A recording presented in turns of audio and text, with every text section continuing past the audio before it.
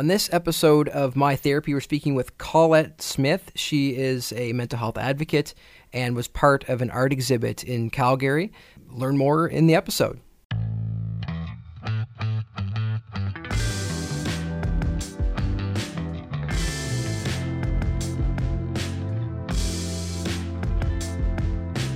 On the phone, joining us in the podcast today is Collette Smith. Collette, you're in Calgary? No, I'm in Edmonton, just north, about 3 hours north of Calgary. Grave insult, Justin. Freudian slip there. Rough start. Calgary. Rough start. Oh dear. Yeah. I said Calgary because the reason why we're talking to you today is you had a piece in a newspaper in Calgary, Star Metro Calgary. Is that correct? That's correct. Yes, Yeah. That was based on a photo voice presentation that was first put in a neuroscience convention, Alberta Neuroscience Convention, in Calgary in October 2017, and was later made a permanent display at the Matheson Centre for Mental Health Research and Education in Calgary in May of 2018. And the interview was based on the grand opening of that display. Excellent. So I have a bit of relief here that I didn't just make up a Calgary tie-in. So, okay, I feel a little bit better. No. Excellent. Okay, yeah, so I put out a call a while ago to anyone on Twitter, said we want to tell anybody's story that has a mental illness or mental health-related story. And you were one that reached out to me. So this is kind of our series of ordinary people doing the extraordinary. I just made that up. Latest edition is Collette Smith. Thank you for joining us. So based on this article, so you were part of an art exhibit based in mental health. Can you tell us a little bit more about it? The call was put out through an email list that I'm on, looking for people with mental illness, specifically depression, who would be willing to put their experience of depression into photography, which is where the term photo voice comes from. It didn't have to be necessarily pictures of medication or of a doctor or anything that one would normally think of as being part of mental illness, but anything that spoke to us, and there was about 6 or 7 of us, that would give voice or give an explanation as to how we feel or how we live with our depression. And then those pictures were put up as part of the Neuroscience Convention. The Neuroscience Convention is where neuroscience specialists, researchers, and students get together and discuss the newest research coming down on neurology, psychiatry, anything to do with the brain. And the one evening there was a student presentation where all the students had their pictures, or not really pictures, but a display of their research to date. And around the room where these displays were all set up were our pictures.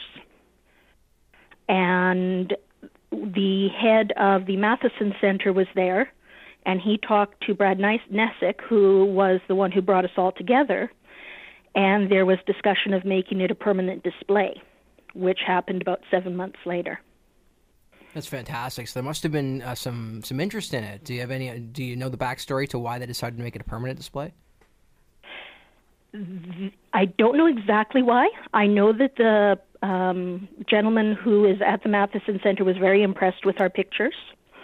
The way that it brought out the experience of depression and how it worked to decrease the stigma around mental illness. And he wanted those, and Brad was also willing to negotiate with this to bring it to life to be a permanent thing. Brad wanted it to be permanent so that people could see what those of us living with depression, how we view ourselves in the world. Awesome. So this is a kind of a high-profile thing, and it got some play from that newspaper in Calgary. Was this just a public call to get you interested in it, and you kind of just reached out, or did you have a direct connection with this project beforehand? No, I had nothing to do with it beforehand. Brad had done other photo voices before as part of his education. He has been working in photography and the arts, that kind of thing. He did one for people, he asked for people who were going through following their love in the dying process. And he explained that one to us. But this came through as an email where I get at least once a week an email looking for people to help with something within the healthcare system. I've also mentored 2 medical students for 2 years through that same email list. There have been call-outs for people to come on committees, things like that. So I had no idea. I didn't know who Brad was. I didn't know what a photo voice was even when I got this email and reached out saying that it would be interesting. You called it a photo voice? They called it a photo voice, what yes. Does that it's mean? Using photography to give, I guess, to give words or to give expression to one's experience. It's a really, I mean, to me, maybe it's not a unique concept, but it just seems like a really unique concept to me. I haven't really heard anything like this before, and it was cool that they're using art to try to tell the story of mental illness in people. And before we move on to your pieces and the backstory behind them, do you know why they picked you and why I think you said it was 13 pieces and they used 4 of yours. Do you have any idea why they were so interested in having you such a big part of it, or how did that kind of play out? I don't know. We were told we could each have 3 pieces, 2 to 3 pieces, and as I took my pictures, I got it down to 4, but I couldn't pick which one to purge. And so I emailed my pictures to Brad and I said, you pick which one goes, and I will respect your decision. And he emailed me back later that day. He said, I can't pick either. He said, they're all going into the display. Wow. How'd that make you feel? It's kind of unique that he's just like, no, they're all, I like them all, we're going to use them all. I was kind of shocked. I'm not much of a photographer. I'm the point and shoot kind of person. I don't usually get the really fancy pictures or anything really deep. And so for him to see that kind of value in the pictures was an honor and a surprise. Did you only submit 4? I submitted 4. Wow. And I gave him the option to delete 1 or 2 of them. And he chose to keep 4. That's pretty powerful that he thought that much of them, that he wanted to use all of them. Good for you. Yeah. So let's get into them. Sorry, what were you going to say? No, before we get into them, what were you going to say there? There was one other that I had taken a picture of, and I chose to delete it. So there could have been 5, and I think if I had sent 5, the one that I deleted, he would have chosen to delete as well, because it just didn't have the same impact, the same background, the same hit as the other 4 did. That's great, and yeah, just go push forward with your best 4. I like that. So let's get into them. You have 4 pieces in this exhibit. Can you outline them for us? Kind of describe what they are and the backstory behind them. Okay, where do you want me to start? Well, I'm looking Which at one here. It says sometimes there are no words. We'll start there. Sometimes there are no words. That picture was taken just of a sympathy card I found in a Carlton card store. And it brings out what so many of us with depression both hear and think. People will say, well, what do you have to be depressed about? And there are no words, because really my life is very good. Why haven't you gotten back to work yet? Well, I can't really tell you because my illness isn't responding the way it's supposed to. And then I look at myself and why am I so depressed when there is so much beauty in the world and in my life? And, I have a loving family. I have a warm home. I have everything I need. So why, when there is all that good and beauty around me, do I still feel so awful so much of the time? Why is there this pain? Why is there this resistance? Why am I hurting when there is so much good? And that is what sometimes there are no words came from. That's very meaningful to me because, what I think of when you talk about that is that even people that are well intended people that you love, people that care about you, that want the best for you, often can talk in those terms. Just not, maybe they haven't experienced what you've experienced, and they're not in your shoes. They don't really know what those words mean when they say, you know, what do you have to be depressed about and things like that. So that's a very powerful one to start off. In most cases, I honestly don't think the people are trying to be rude or hurtful. Yeah, that's what. Yeah, I think it is. Yeah, like you were saying, it's not an attempt to be rude or hurtful. They just can't understand. Just like sometimes I can't understand. Why doesn't my brain respond? Why am I still depressed? This has been a long time that I've been struggling with this. So why is it still? I'm doing everything right. I ask my doctors about 3 times a year, what am I doing wrong? And they say, you're not. You're doing everything we're asking of you and then some. Your brain it can't respond to what we have right now. That's an interesting way to start this off, because I just think about the whole intention behind this art project is kind of to bring light to what mental illness and what mental health issues feel like and look like, tying that story in a new way that maybe reaches people that wouldn't otherwise experience it. And I think you've done a good job with that one in your explanation of why you submitted that one as part of the project. That was when it hit me right away when I saw the card.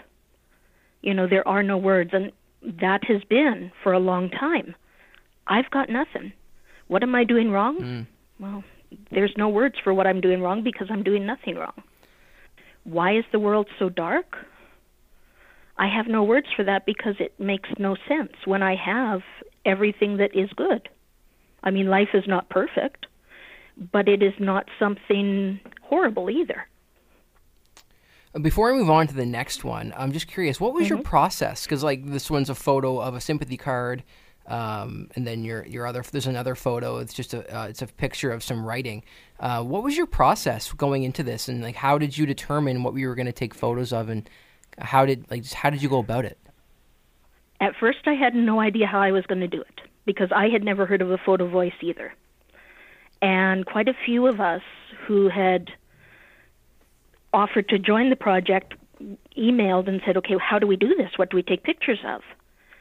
And he said, just go with your camera, take pictures. He said, use your camera, use your phone, whatever, and take pictures that speak to you, of things that speak to you. And then lay them out on your computer, look at them, and which ones do you feel bring your story to light? And so that is how most of the pictures came to be. One of them was taken before the photo voice, and that's probably the next one we're moving on to, Muted Joy. The rest were taken after the call for the photo voice, and I took a lot of pictures of different things in the mall, outdoors, in the home, and it came down to those 4. So, when we're talking about the sometimes there are no words one, you just kind of happened upon that? You weren't necessarily looking... You weren't necessarily looking to capture a photo. You just saw that and you thought that resonates with me? Yes. I was going through the mall, going for a bit of a walk, stopped in at the card store. And I don't even know why I was looking at sympathy cards. I don't usually look at them unless I need them. Just no particular reason, just browsing? Yeah, just browsing. And this one stood out. Sometimes there are no words. And it's, yes, exactly. Cool. Okay. When somebody dies for whatever reason, depression or not, there's often nothing anyone can say. And with depression, living it for as long as I have, there's nothing really left to say anymore because there are no words for what I'm going through because it is so internal and because there's really no answers. Kind of brings it all together very succinctly. Right. Let's move on to the next one. I believe this one is called Muted Joy. It's the picture. It's a selfie of you. Can you tell us about this one? That one was in Sioux Falls, South Dakota, which was a beautiful place we traveled to in the summer of 2017. And I muted that picture down to just short of black and white. It had been a full color picture. And in the picture, I'm smiling at the camera, and I've got the falls behind me and the hills and all of the different landscapes. And I'm smiling, and yet the joy and happiness I would expect to feel in such a beautiful place with the trip we had taken and the people we had met and everything else wasn't really there. I would maybe say I was content, but I wasn't joyful. I wasn't happy. And it's frustrating because I want to experience and enjoy and engage with places I go and people I meet and things like that. But the depression often mutes how I can respond to the places and people that I interact with. I want to see everything, but I can't fully see or appreciate it. This one's very powerful because, for all intents and purposes, you look like you're having a good time, and it looks like everything's okay. And I think that speaks volumes because often, people with depression, you see people dying by suicide, and people are like, they seem so happy, and Yes. this kind of speaks to that. You look happy. You look like there's nothing wrong, not a care in the world, but yet you're not feeling it. I mean, I wouldn't say I was in a horrible spot at that time, but if I had been, that would have probably been a black and white photo. But everything was muted. Nothing was 100%. And so the duller colors in the picture speak to that and show that, okay, yes, I'm here and there is beauty all around me, but it's not a full enjoyment that I can experience because of the depression and the effects of it. With depression comes fatigue.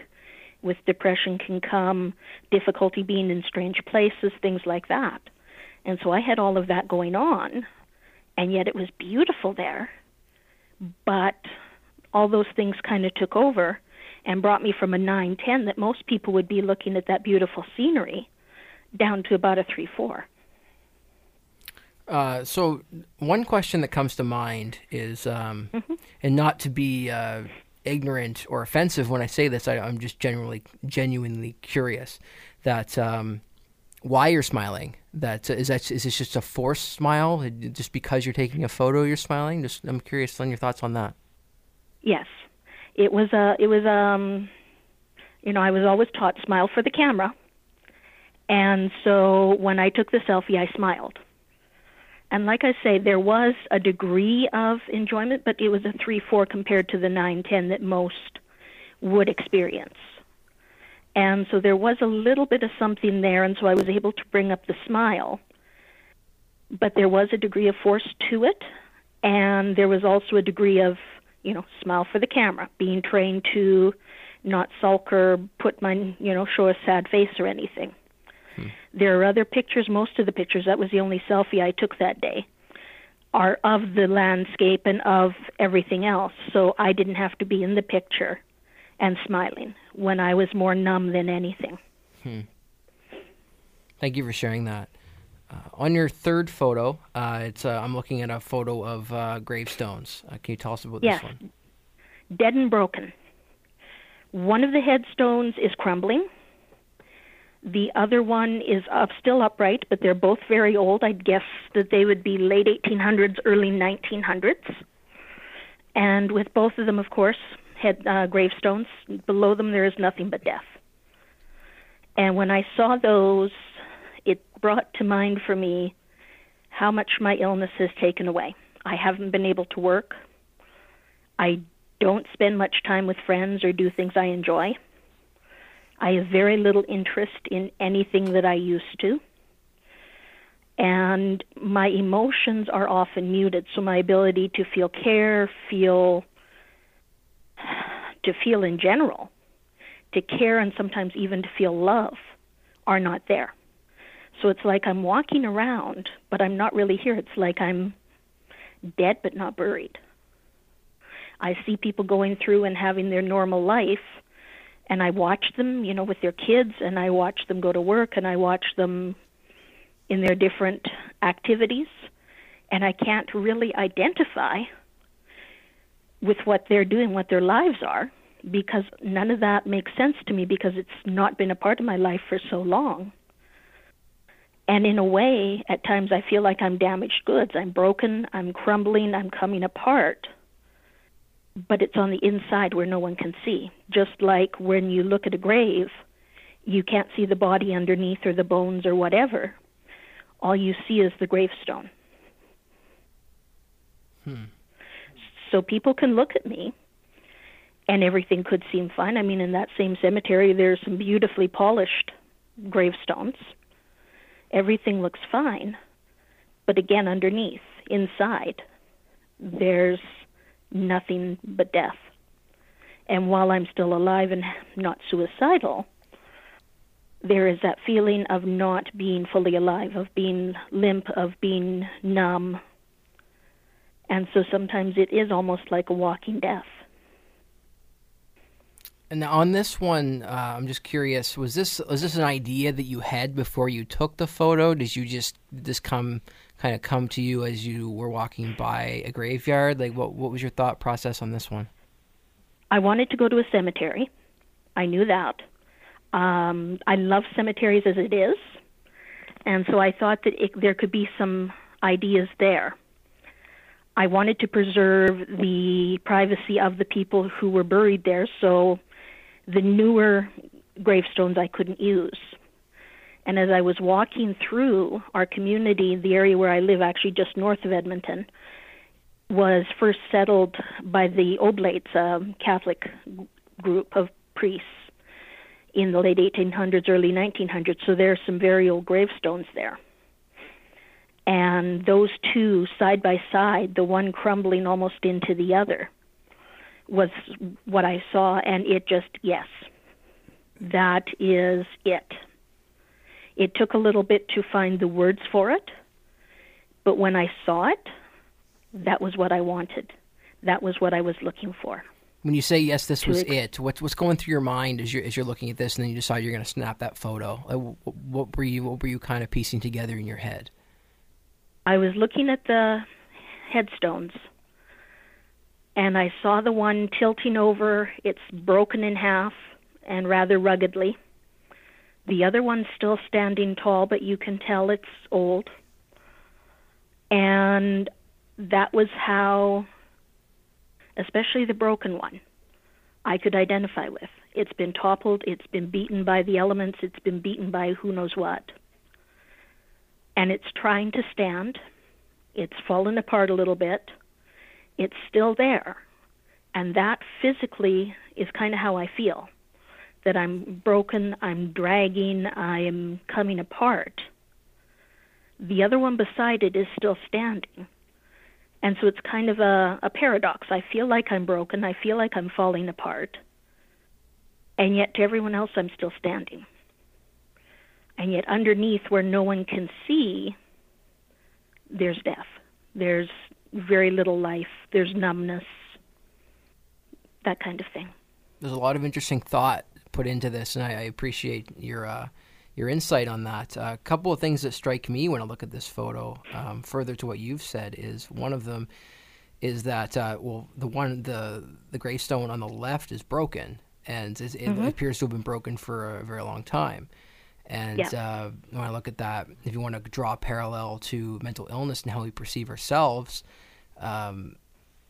often we feel like, you're broken and no one's going to check up on you, so to speak.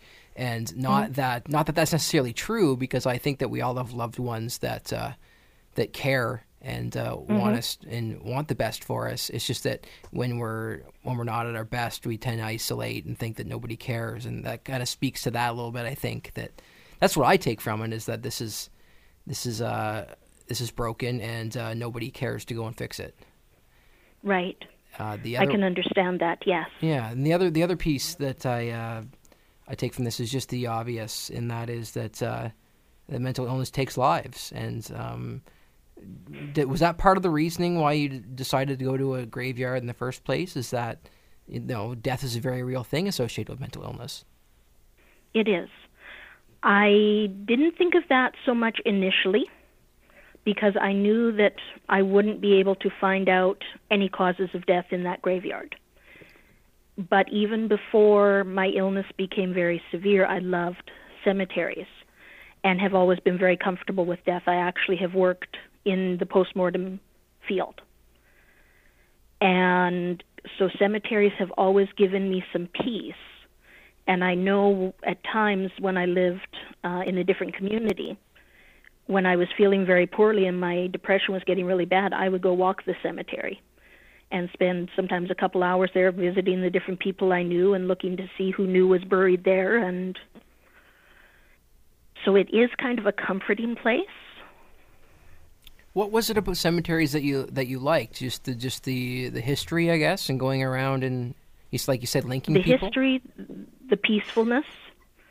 I volunteered at a nursing home for many years, and so we lost a lot of residents, and they were pretty much all buried in that cemetery. And so it was kind of going to visit old friends. I could find out different things about the history of our area when I lived in the other community. Again, some of the headstones went back to the late 1800s, early 1900s. And then as I would look things up and learn, and, there are some interesting stories here. But with this particular picture shoot, I had to be very careful not to show, or I wanted to be careful not to show the names or the identities of the persons on the headstones. Because their story, it is more the stone than the name that caught to me. I like that, and I like that you have a backstory of how much you enjoy visiting cemeteries and why. Because when I look at this photo, all I see is two old and broken headstones, but when you have your written description along with it, and now your verbal explanation, as well as the fact that you just enjoy going to cemeteries, it becomes very personal, and I really appreciate that. Yeah. There was a woman that I got to know at the nursing home, and we got to be good friends. And she lived with bipolar disorder, and I didn't know this. I was 13, 12. And the volunteer coordinator called my mom and said, "Tell Collette she is not to have anything to do with this woman anymore because she's bipolar and will hurt her." And my mom said, "I will not tell her that. I will tell her what bipolar disorder is. I will explain that her friend has this and what to maybe expect, but I will not tell her to leave her alone and to abandon her."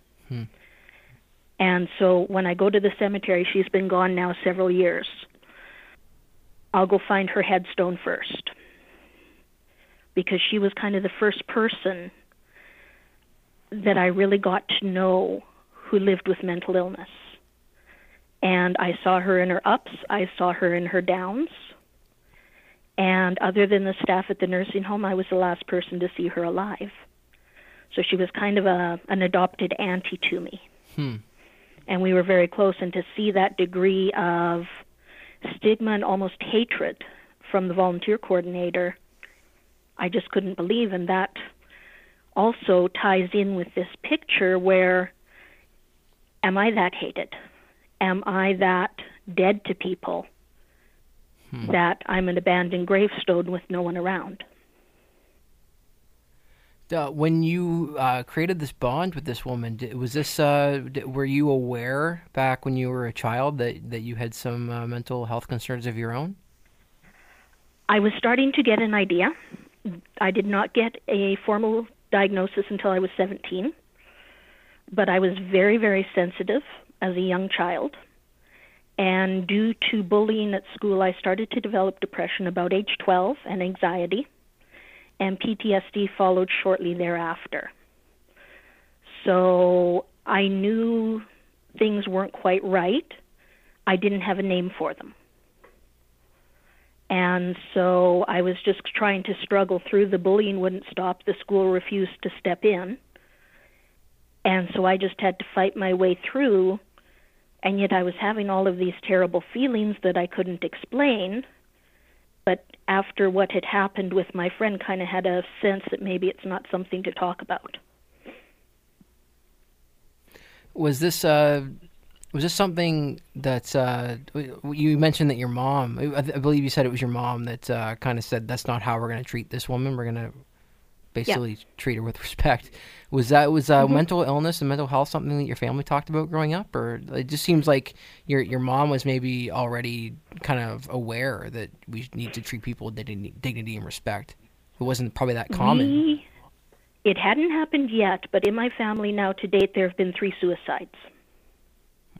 3 cousins have died in various means by suicide. I don't know all the details, but that has happened. There has been a reasonable amount of addiction in my mom's generation and the generation above, with alcohol mostly, some drugs. I am the first in the family to be open about mental illness, and my mental illness specifically. But when my cousins died, I was told very clearly, they died by suicide, they took their own life. We don't understand why, but they were very depressed, or they were having trouble with drugs and alcohol, whatever. And it was just discussed as if they had died of cancer or of any other illness. That said, it took me a very long time to open up with my own issues. There was a fear in me, I think, I don't know for sure, but I remember wondering if I would lose support if I came out, because in my mind, even though it was talked about so plainly and so calmly and so, I won't say positively, but it wasn't a thing to be vilified.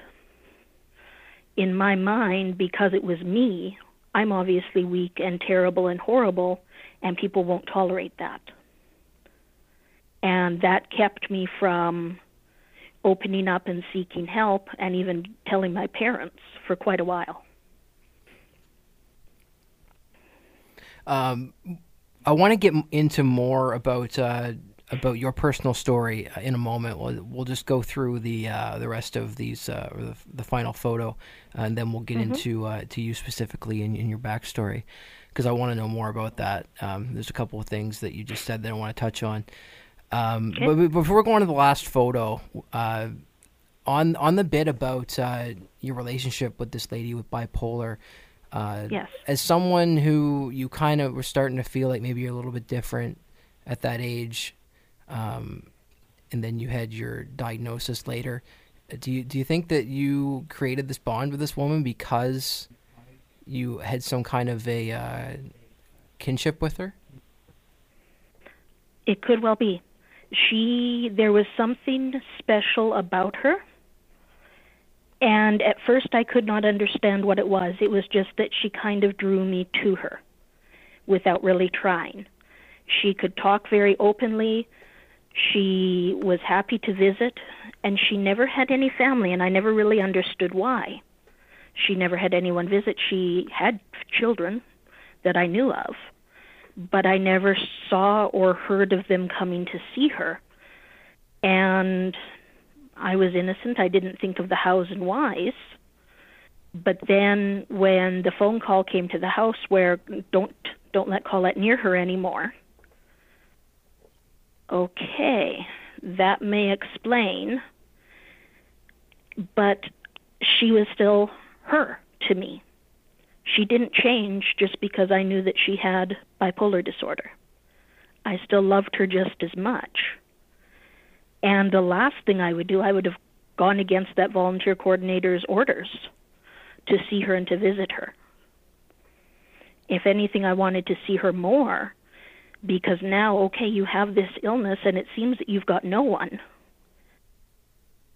And maybe, yeah, there was some kinship there. I started to understand, even though I didn't have the word for how I was feeling and what depression was, I could sense from her something wasn't quite right, and maybe with me it's the same thing. Now, my diagnosis is not fully bipolar, but I have had some bipolar symptoms, and so it is quite possible that some energy from her or just some things she said or things I picked up on let me know that there was a kindred spirit there. To me, the idea that her family was kind of removed from her and that just kind of drew you closer seems really unique to me. Roughly what time period was this that this was this took place? She died in 1988. So it was like in just the 80s? Just before the Winter Olympics in Calgary started. Okay. So it was kind of in the early 80s? Yeah, mid to late 80s. Okay. She died February of 88. I got to know her in 86.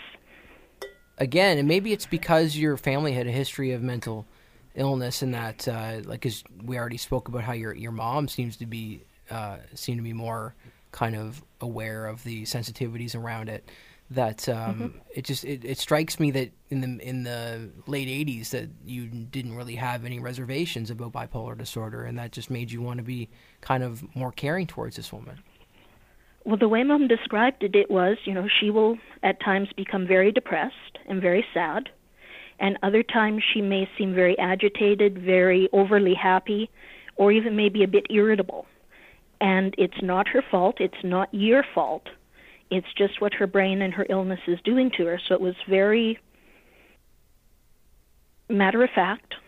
It was very factual.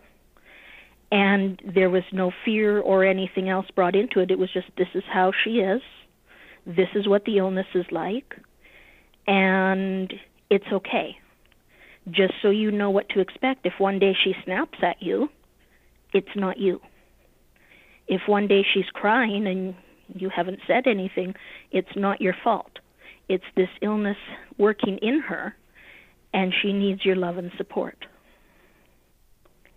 Wow, that's really that's interesting. Thank you for sharing that. Let's move on to the last photo, and this one really struck me, and it's pretty powerful. It's very basic. It's some written quotes on a piece of paper, but it's just what it says and what it means and the backstory behind it is very striking. Can you tell us about it? There are 5 quotes. All of them have been spoken to me by psychiatrists from the time I was 19 until 2013, and you never ask a lady her age. So we'll leave it at that. The first one is, you just don't want to get better. You enjoy being sick. Unfortunately, I don't respond well to most medications and therapies, and if I do respond, it's usually fairly short-lived. So I would come back in to see a psychiatrist after not seeing them for a while, or I'd be readmitted to hospital, and, well, I've done this, and I'd resist maybe on one little thing, or I wouldn't resist at all and just, well, you just don't want to get better. If you wanted to get better, you would get better.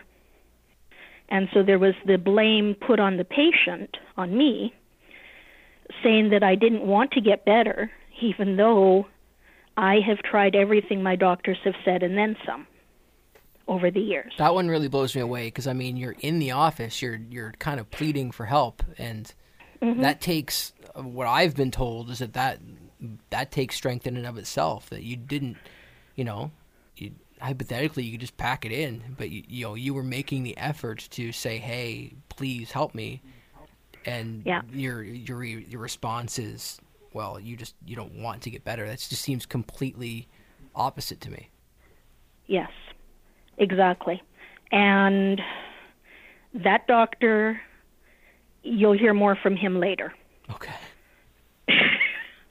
The next one was a fun one. I had been with this doctor in therapy for 7 years, and it was getting clear that we were not working out well together anymore. And some of her ways of doing therapy for me were starting to not mesh. They were feeling kind of flaky, and she seemed very possessive of me. I was not to talk with my pastors. I was not to talk with my GP. I was not to talk to anyone except her about mental health things. And that just wasn't working anymore because I needed a wider range of support. And so I told her that I wanted a referral to another doctor, if for nothing else than just for a second opinion, but maybe for a transfer out. And she said to me, well, I should tell you something. I've been thinking the last week, and I've come to a point of wisdom. I've been lying to you about your diagnosis all this time from the first day I saw you, because I was a young grad and I wanted you to like me and continue in therapy with me. And that was 7 years of her saying, well, this is what's wrong, let's try these medications. And then all of a sudden she says, oh no, she says it's actually something totally different, and now we can continue together in therapy. Seems grossly negligent. Uh-huh. Yep. Maybe even malpractice. Yeah. Wow. So she was a fun one. And some of the things she came up with while we were in therapy were downright bizarre. So, and more so as we went over time, she got stranger and stranger and stranger, plus, like I was said, very possessive. Without venturing off too far, like, what do you mean when you say that she's, like, some of the strange things? Oh. If you don't want to go there, we don't have to go there. No. The one that stands out, she was big on dreams. What dreams meant? And on what dreams meant. Okay. And whenever I had a dream, she'd always ask about dreams. And if I asked, or if I told her something, well, what do you think that means? I don't know. Well, it means this. And it would usually be so far off anything that would have to do with me, it meant, it was like, what? So the one time I had a dream that I was holding a newborn directly against my chest, so like kangaroo care that they call it in neonatal intensive care unit. And I was holding this baby against my chest, and I just had a pair of jeans on, and I'm holding this infant. And she said, well, what do you think that means? And I don't know. It's a dream of me holding a baby. And she said, I think it means that you're finally getting in touch and becoming comfortable with your sexuality. Except that we'd never talked about my sexuality before. Yeah, who's to say you weren't already? Exactly. Bizarre. I mean, we had never discussed it. It had never come up. Weird. Or if it did, it was a question, do you like guys or girls? That was as far as that discussion had ever gone. Another time, just after this, I saw her 2 or 3 times after just to kind of close things off. And she had a drawing on her wall, a painting, very block style, of a cityscape with smokestacks on the apartment buildings in this cityscape and some birds flying overhead that were just simple lines, 2 curved lines to make a bird. And I'm looking at this picture because I'm not speaking to her much. I'm mad at her. And I start laughing. And she asked what the laughing was about. And I explained a story that my dad and I had going back and forth. My dad, who's now been gone just about 10 years, was willing to pay good money for what he deemed to be worth good money, but for anything else was quite cheap. And he would go on and on and on that he didn't want an expensive funeral, just burn him and, find the cheapest way, cremate him, throw him in the ground, whatever. And one day I got a little bit tired of this because it had become quite a regular discussion point. And I said, Dad, you've got a good barbecue. I'll just take care of you with your barbecue. And he laughed. He loved the idea. Of course, you can't cremate anyone with a barbecue, but he loved the idea. And then as I'm looking at the birds overhead, I said that they looked like stealth bombers, which they kind of did. And she said, whoa, she said, those 2 things together sound very aggressive towards your father. I wonder if he sexually assaulted you when you were a child. Oh, just go right there. We can talk about this in therapy. Okay. Pardon?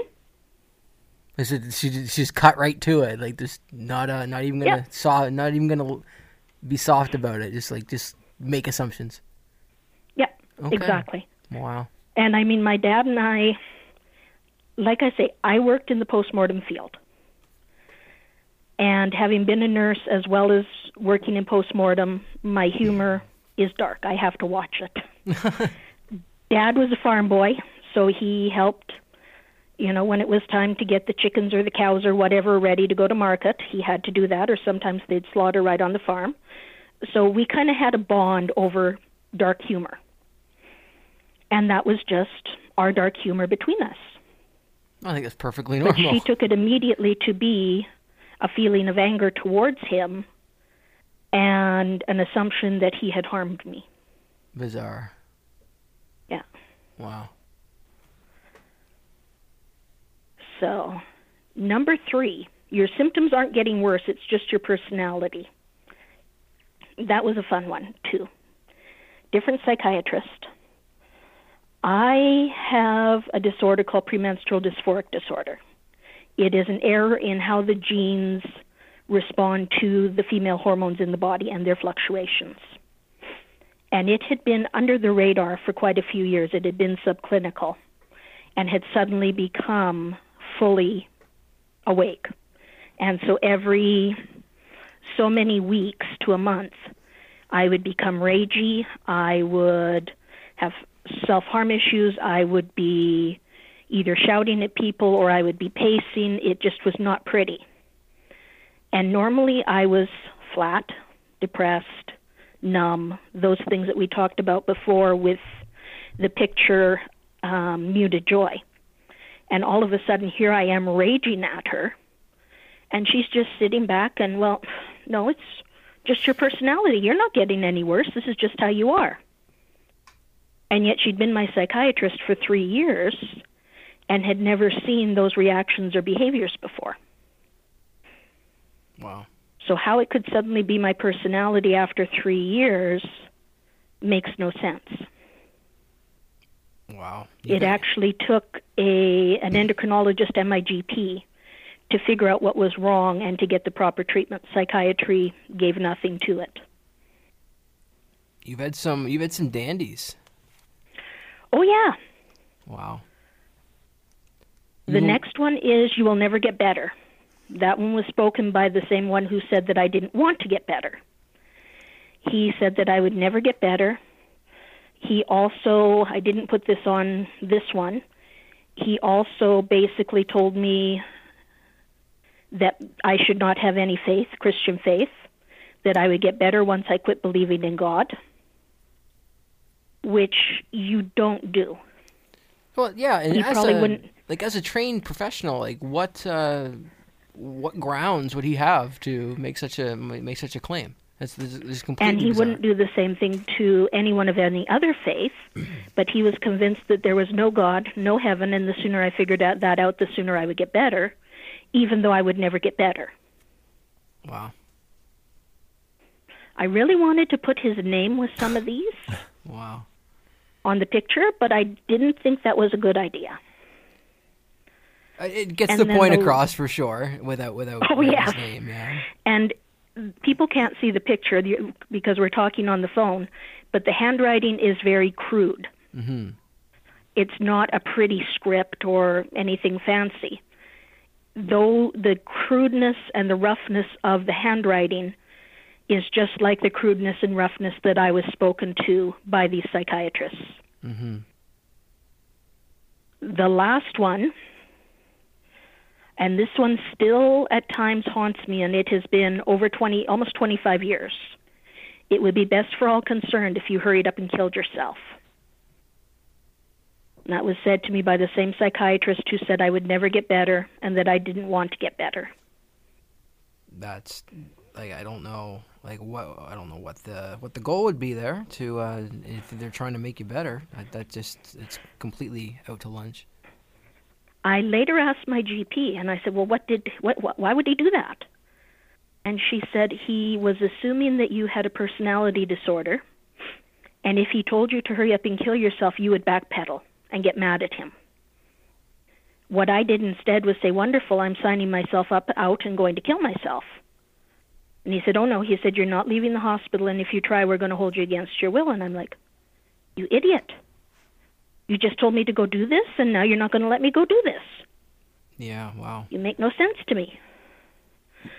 So that is probably where that came from, was the erroneous belief that I had a personality disorder.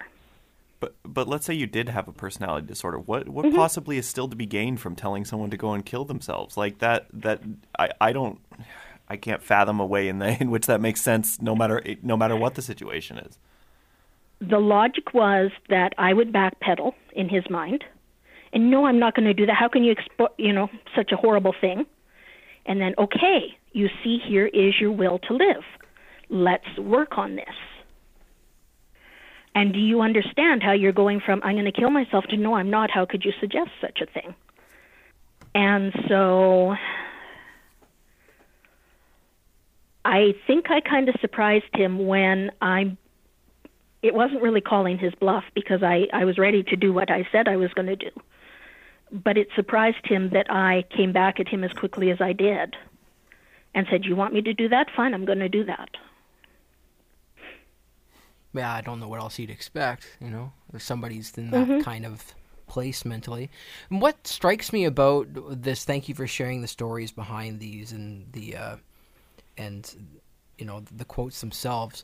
What strikes me is that when I read them, I'm like, that seems unbelievable. Like that just wouldn't happen. But I have heard these types of stories from other people, and you're not the first person to have these crazy things said to them, and I just don't know. I don't get it. If you're a psychiatrist, if you're a psychologist, you would think you're in that business to help people, and none of those quotes you just read off would help anybody.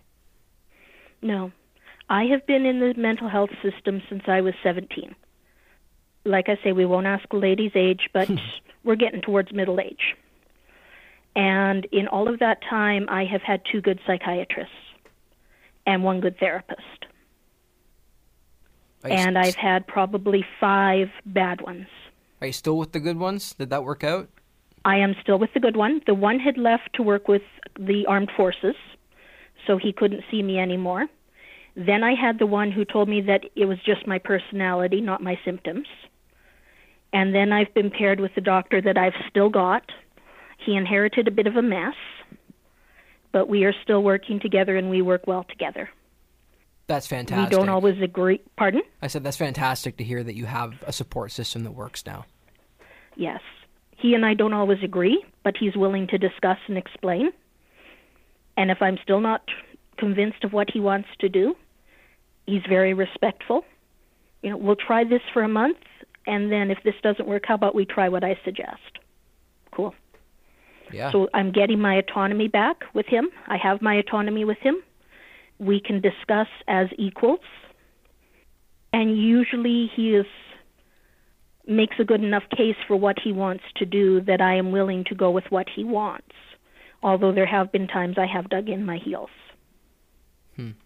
And he doesn't get upset. He lets me dig in my heels. He'll explain again, and if I still say no, okay, we'll leave that for now. And we'll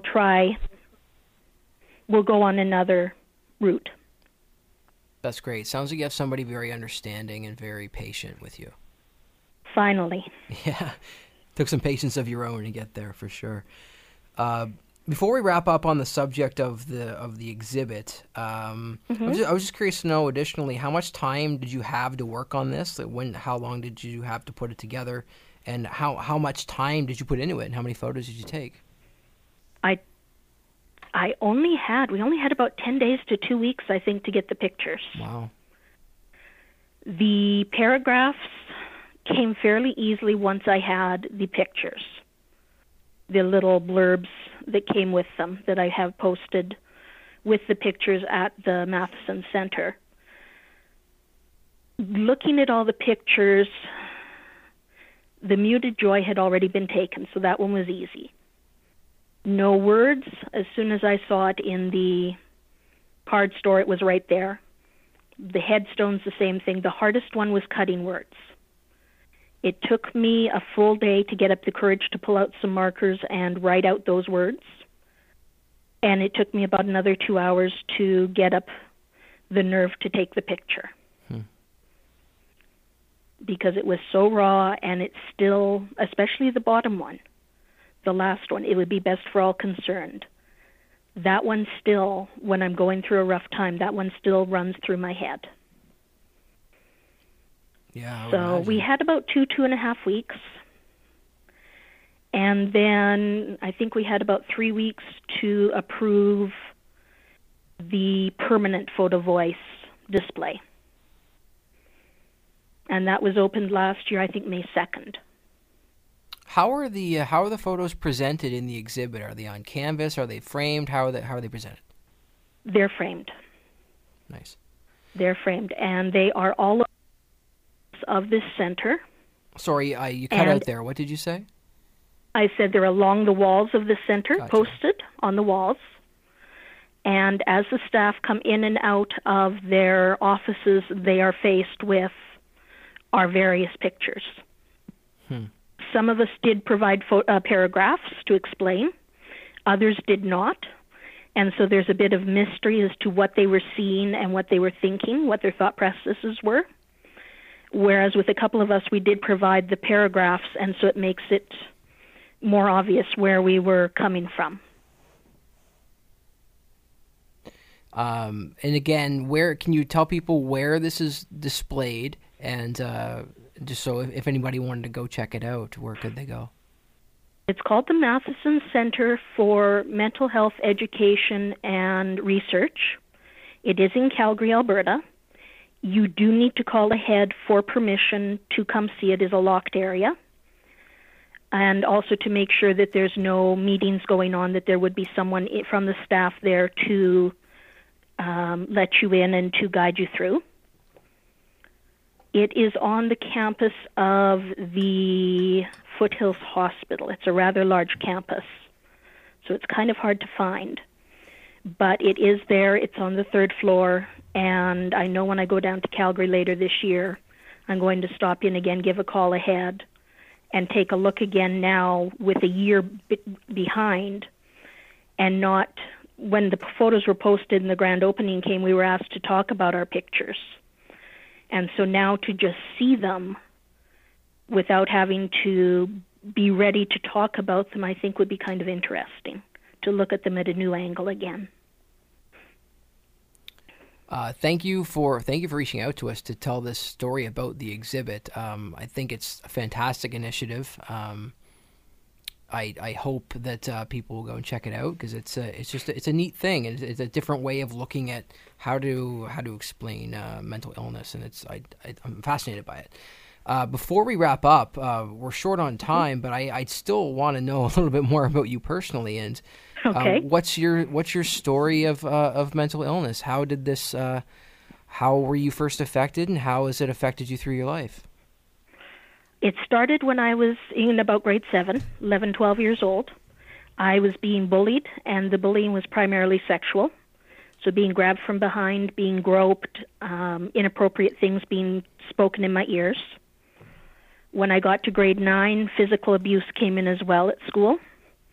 When I went to the school to complain, they said, well, it's right to an education as you do, so you'll just have to avoid them, which is kind of hard when they come and sneak up behind me.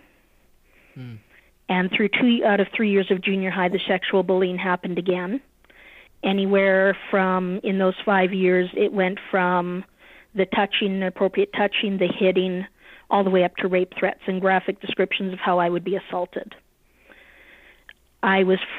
The diagnosis first came, I was going for a physical with my doctor, and she started to do some of the examining, and I just melted and froze and started crying and explained what was going on, why I was so upset. And okay, you know what's probably happening here. And so she talked me through what was happening, why I was reacting the way I was, and she started to get me help. But at that time, I was about 17, everything came down very hard. The year leading into me going into post-secondary, my grandmother had had a liver transplant. I had had some trouble with a respiratory condition that was misdiagnosed for over a year. There had been a lot going on. And when I went off to post-secondary and it seemed that I was free, everything was good, everything was wonderful, I crashed. And after trying to keep it hidden for 6-8 months, it finally got to the point where I had to be hospitalized. And I was hospitalized in 92 and 94. Did okay for a while. There was still depression, still anxiety, but they were more under general control. I could hold my own and keep going. In 2000, I was working as an RN. I was doing both OR and postmortem. And I was in the OR one day, and a case went wrong.